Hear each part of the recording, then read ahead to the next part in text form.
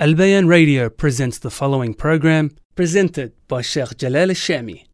Bismillah, alhamdulillah, wassalatu wassalamu ala rasulillah wa ala alihi wa sahbihi wa sallam. We praise Allah subhanahu wa ta'ala. We ask Allah to send His peace and blessings on His final messenger Muhammad sallallahu alayhi wa sallam. We continue with our series of addressing the common mistakes that are common or widespread among the Muslims. And we're speaking about the common mistakes in Salah. And we're up to point number 27, raising the hands at the time of sujood, prostration, or raising the hands from the position of sujood. So we know that at certain points in the Salah we raise our hands. But some people, they raise their hands before going into sujood or after rising from sujood, the prostration. This is in opposition to the well-known sunnah which has been narrated by most of the companions who narrated which position the hand should be raised to. It is befitting to adhere to the well-known sunnah except in the case when the students of knowledge are alone with each other. In this case, he can do what he deems most correct from the sunnah, which the general viewpoint of the scholars opposes. But as for when he is in front of the people, he should do what is well known and known from the sunnah, which most of the scholars are upon. The well-known sunnah which must be adhered to is that there are 4 places where the hands are raised. The opening takbir, when the bowing for the takbir, raising the hands from the ruku', and standing after the third rak'ah. Okay, so these are what is most authentically narrated from the Prophet ﷺ. Most Muslims, you find that when they begin the salah, they raise their hands to say Allahu Akbar. And it is authentically narrated in the sunnah that the Prophet ﷺ would raise his hands before going into ruku', and then raise his hands as he rises from ruku'. So this is the 3rd time. And then when he gets up to the 3rd rak'ah, he would raise his hands. So from the 2nd rak'ah, when he gets up to the 3rd rak'ah. These 4 places are what are confirmed in the sunnah to do. Now, what was the Shaykh saying before? There is a narration that says that the Prophet ﷺ used to raise his hands in every movement of the salah. But the vast majority of the scholars understood this to be applied to, so this is a general statement that is applied to the 4 places. Because these are the most apparent places of the raising of the hands. What are the other places before going into sujood, when rising from sujood? These are not very apparent places. So even though someone could argue this, but this is not what is most apparent from the sunnah, and this is not the opinion of the vast majority of the scholars. So if we see that people are upon something which is based on the sunnah, then we should adhere to that. To follow an opinion that is not well founded, that maybe could be possibly right, and that goes against the general practice of the Muslims, this is not wise to do. A person, if he's really convinced of it, do it in private.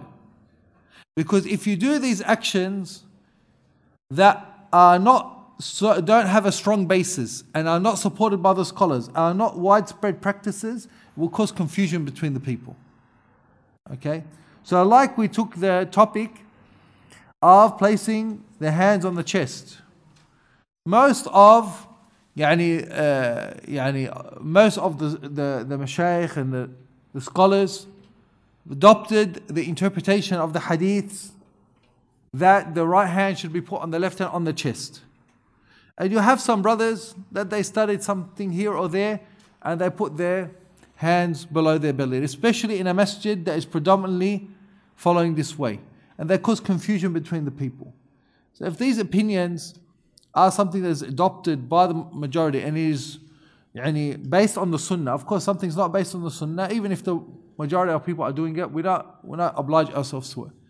But if something that is applied by and is based on the sunnah and understood by the majority of scholars, and this is an opinion adopted by the masses of the people that in that jama'ah, in that country or in that place, even in that masjid, then it's not wise to do something that opposes it, even if there is, let us say, an opinion or there is some room for it, because it will cause confusion between the masses of the Muslims. So this is important. And this is important as well, generally as well, that not to oppose the jama'ah of the Muslims, Bismillah.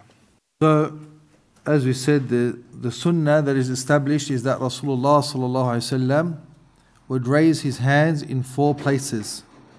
In the Takbirat al-Ihram, raising his hands before the ruku', raising his hands after rising from the ruku', and then raising his hands when getting up from the second rak'ah to the third rak'ah.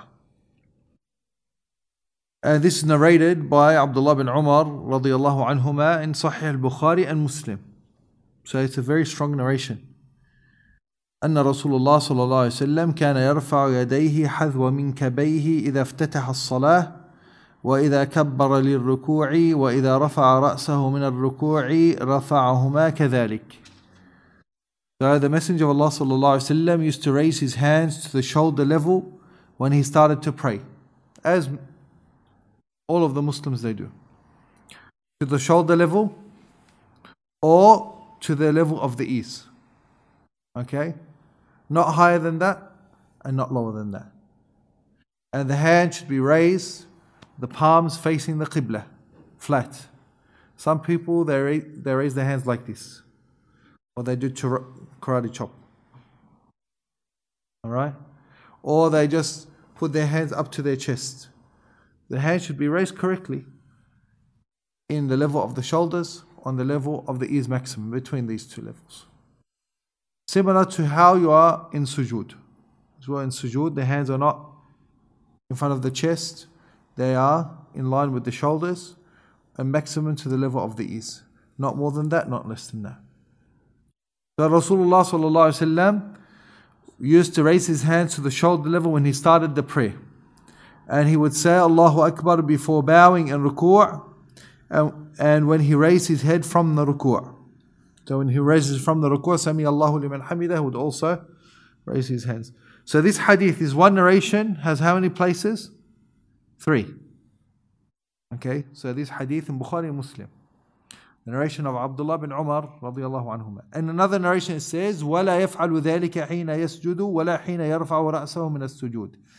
And another narration adds, and it said he did not do that when he prostrated or when he raised his head from prostration. Another narration collected in Muslim said, وَلَا يَفْعَلُ حِينَ يَرْفَعُ رَأْسَهُ مِنَ السُّجُودِ. He did not do that when he raised his head from sujood, from prostration. And Ibn Umar radiyallahu anhuma, he said, كان رسول الله صلى الله عليه وسلم إذا قام من الركعتين كبر ورفع يديه. So this is another narration from Abdullah bin Umar, and this narration is in Sunan Abi Dawood.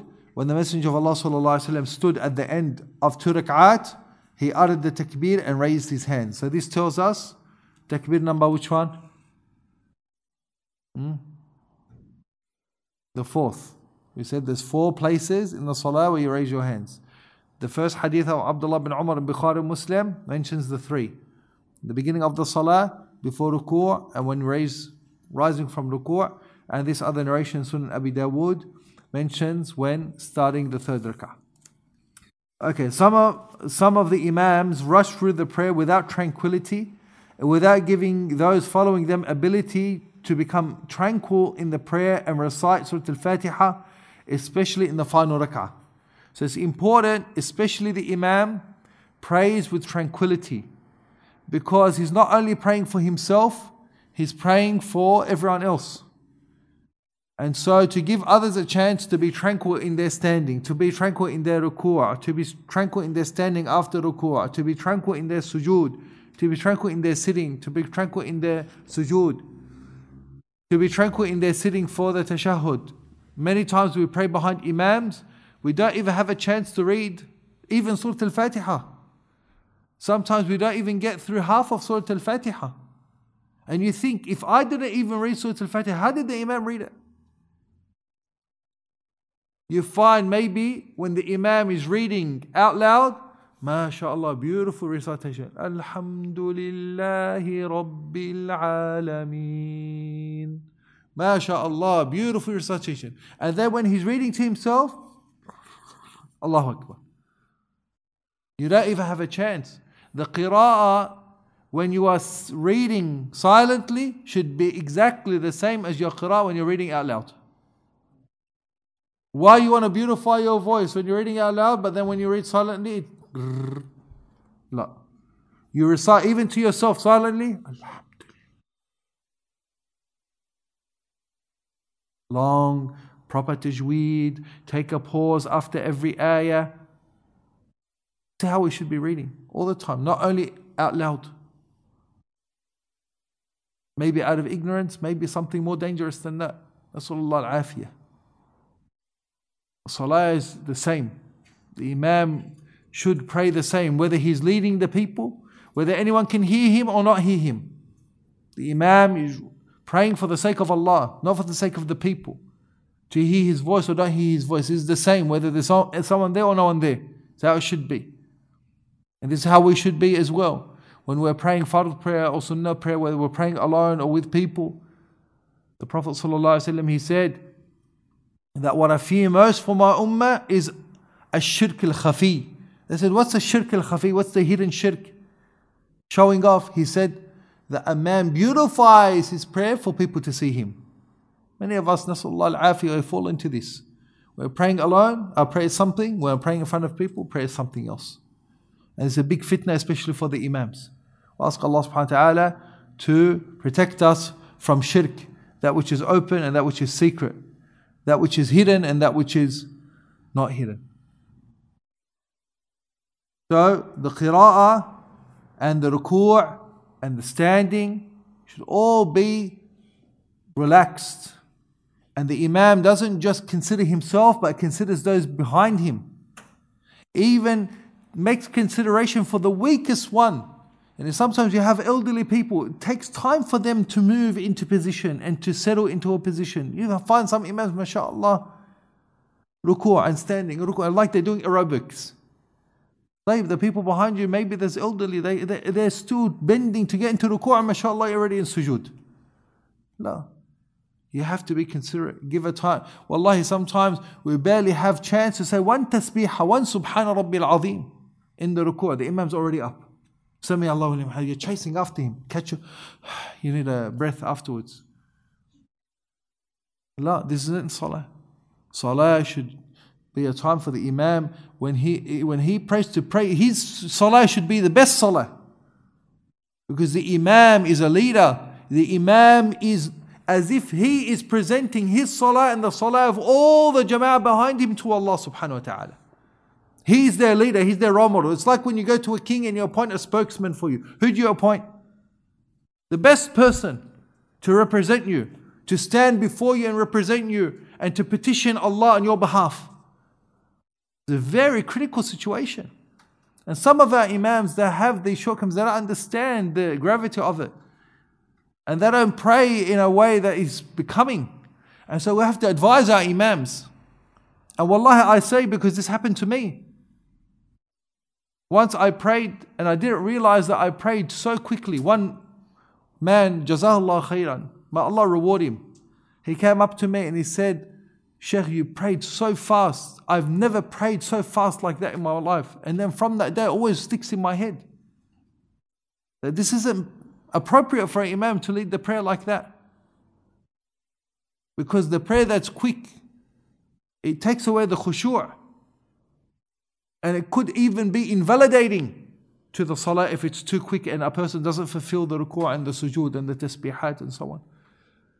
As the Messenger ﷺ, when he saw the men praying, going up and down quickly without tranquility and stability in every position, he said, "Irji' fasalli fa'innaka lam tusalli." Go back and pray. He didn't pray. That prayer is not accepted. Go back and you have to pray again. And that was a sunnah prayer. How about the fard prayer? But we have to be very careful. The imam is responsible for having a good and sound prayer because the people take him as an example. So it is upon him to investigate and study the sunnah. And the Prophet ﷺ, the sunnah of his prayer is that he would take time in the recitation. Every letter you are able to distinguish. In school, did you ever do dictation? You know what dictation is? When the teacher reads out and you have to like doing a spelling test. Kataba, rasama, baita. Have you ever done an Arabic test like that? The teacher reads it very clearly, very slowly. Baita, kataba. Why? So that doesn't say kataba, baita. Because then you might miss a letter. Fa'ila, to show which is the long letter, which is the short, to distinguish each vowel, long vowel, short vowel, every haraka. Batta, not batta, batta, to distinguish every letter. That's how Rasulullah ﷺ, he would read. Read very clearly that every letter can be distinguished. Not reading all mumble jumble. Reading slowly. وَرَتِّلِ الْقُرْآنَ تَرْتِيلًا. Pausing at the end of every ayah so that you can reflect and think about the ayat that you're reading.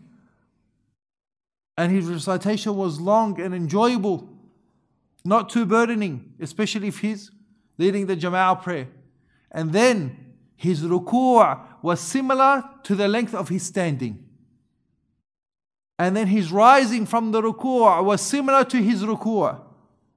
Then his sujood was similar to each part of the salah was similar amounts. You have some people, they might read one page in the qira'ah, then ruku' and sujood all quick. No. How long your qira'ah is, then in direct proportion should be the length of your ruku', the length of your standing, the length of the sujood, the length of the sitting, the length of the sujood. Same. Not exactly the same, but proportionately. Not to the second. And wallahi, sometimes it's only seconds difference between a calm prayer and a rushed prayer. Seconds, wallahi, seconds. Just take a few seconds. When you pray calmly, take your time in the ruku', take your time in saying, because most of us do a ruku', subhanallah, subhanallah, subhanallah. Most of us. All mumble jumble. I call it the Cookie Monster. You know the Cookie Monster when he's going, all mumbled. Say your tasbih slowly and clearly. Subhana Rabbi al-Azim. Think about the greatness of Allah. Think about the perfection of Allah. Say it slowly. Say it thoughtfully. Reflect. Stop at the end of every tasbih. Subhana Rabbi al-Azim. Subhana Rabbi al-Azim. Say it slowly. Why in a rush for? What's more important than salah? You have something more important to do? There's nothing in the world more important than your salah. And as I said, it's wallahi the difference of seconds. A few seconds. When the ruku' is a bit long, you think, oh, the shaykh too. But in reality, it's only a few seconds longer. A few seconds longer in the standing, in the ruku' and the sujood. But this makes a difference between a rushed prayer and a prayer that's tranquil, a prayer that's relaxing, a prayer that's reflective. And Rasulullah sallallahu alaihi wasallam, every position of the salah was rested and was the same. Not qira'ah is long, ruku' is fast, standing, and then sujood, mashallah, he's got khushu', that wants to make a lot of dua in the sujood. La, it's not from the sunnah to do. You want to do dua in the sujood, it should be similar to your ruku', similar to your standing, like this. Or some people, what they do, they pray all of the prayer, and then the last sujood, they make it very long. Longer than the others. It's not from the sunnah to do. The sunnah is that every aspect, every position of the salah should be similar length. That means how long do we read in the Fatiha and maybe half a page from the Quran? Short surah, like our brother read Surah Al-Duha or Surah Al-Sharh. So that should be similar to how we do our ruku'. That's similar how we stand after ruku', similar how we make sujood. This was the salah of Rasulullah sallallahu alaihi wasallam. This was the sunnah, and this is how our imams should be leading. Because why? Then the people will start praying like that. And I remember the first time I prayed behind an imam who prayed according to the sunnah, it changed my whole life. Because I used to pray like many of us pray. And then like I'm finished past 3 times. Why is the Imam still in ruku'? And then like it sort of dawned on me, why am I in a rush? Let me enjoy my ruku'. And I started to enjoy the ruku'. Started to enjoy my standing. Started to enjoy my sujood. Why in a rush for? Enjoy these motions. And then you have a Muslim who says, Wallah, I'm so stressed. I want to go to a yoga retreat. Well, akhi, why do you want to go to a yoga retreat? Because they do meditation or kada, and because I'm so stressed. I go, we have salah. And you're Muslim, la ilaha illallah, Muhammad Rasulullah. Yeah, but I'm too stressed in my work. Akhi, do you know that yoga is the salah of the Hindus? You left the salah of the Muslims, you go and do the salah of the Hindus. Go read what the Hindus, they're upset. All of these people, they're doing their salah, they've stolen their salah. This is our worship.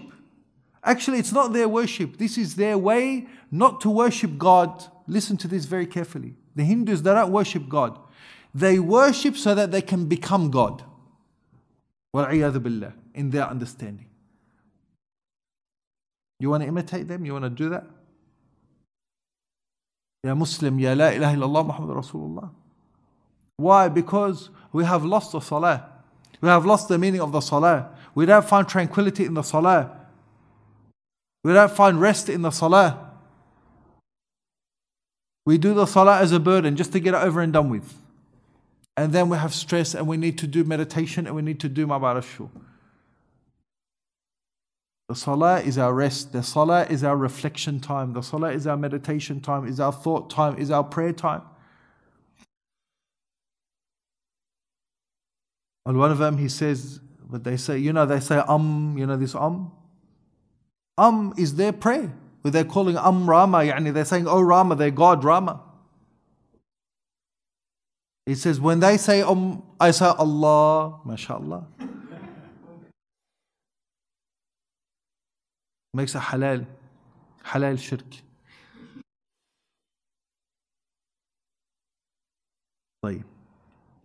So the Imam, it's important for the Imam to have the sound prayer because the people take him as an example. So it's upon the Imam to investigate and study the Sunnah.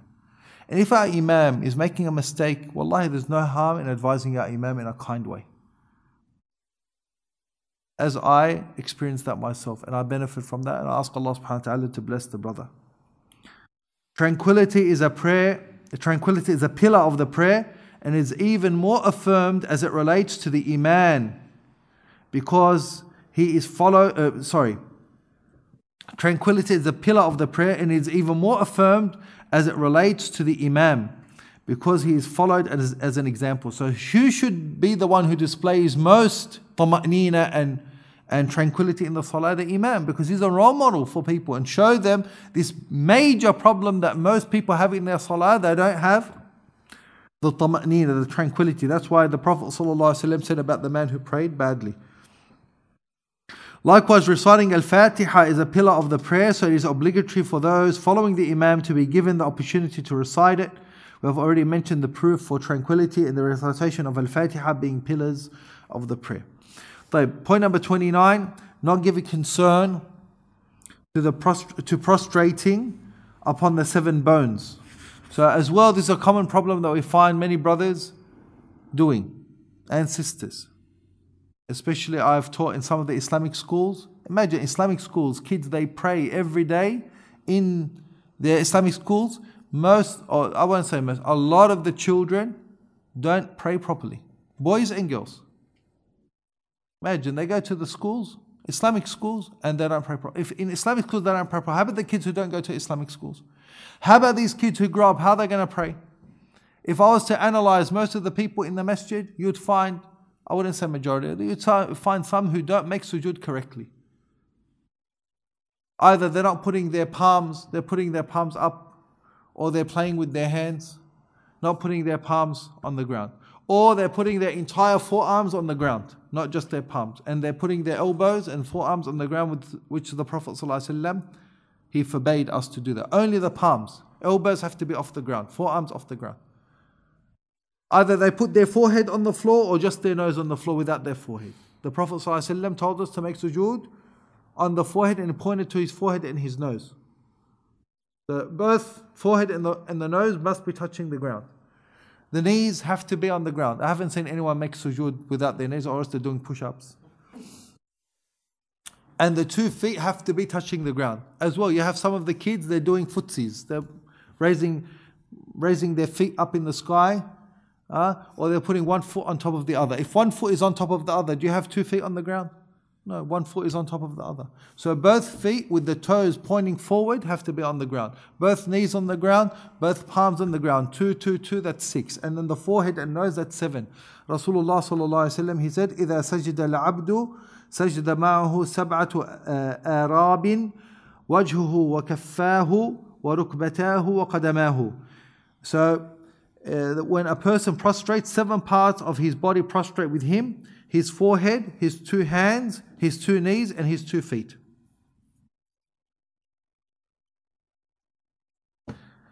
Okay, Ibn Abbas radiallahu anhuma, he said, the Prophet sallallahu alaihi wasallam, he said, "Umirtu an asjuda ala 7 a'zim." I was commanded to make sujood on 7 bones.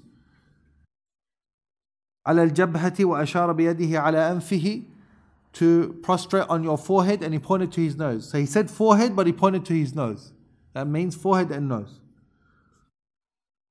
طيب, واليدين, and on the 2 hands, والركبتين, the 2 knees, وأطراف القدمين, and the tips of the feet, يعني on the toes of the feet, with the toes pointed forward. Right. There are some people who don't place the forehead and nose firmly upon the ground when they make sujood, or they lift their feet, or they don't place their palms firmly on the ground. All of this contradicts what has been commanded to do. Last point, inshallah, that we'll take for today.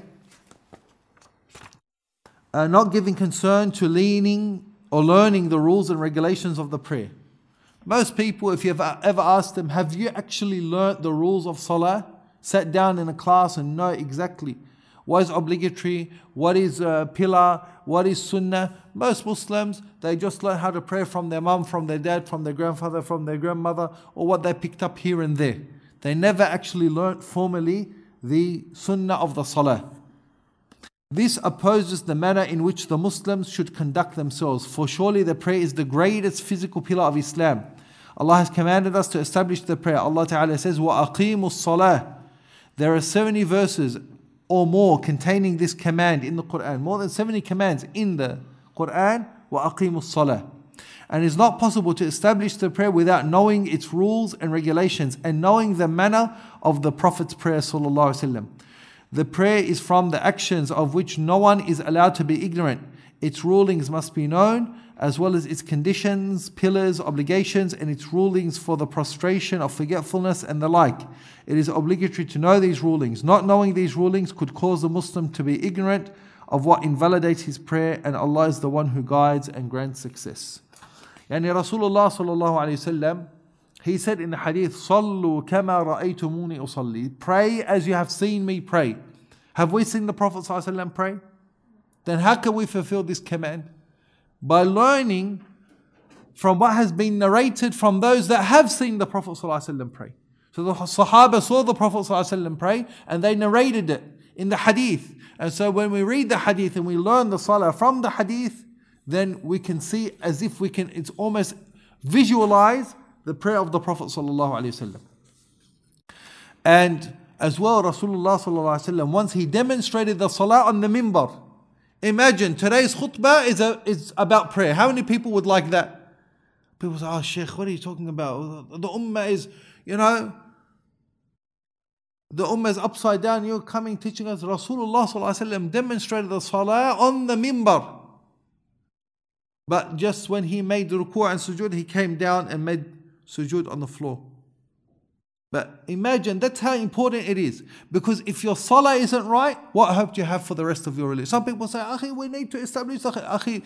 If you don't even pray correctly, how are you going to establish khilafah or other than khilafah? The salah is the most important thing. The first thing Rasulullah sallallahu alaihi wasallam he established when he came to Medina was the masjid, and called the people to the salah. Allah subhanahu wa ta'ala in the 7th heaven commanded Rasulullah sallallahu alaihi wasallam to salah.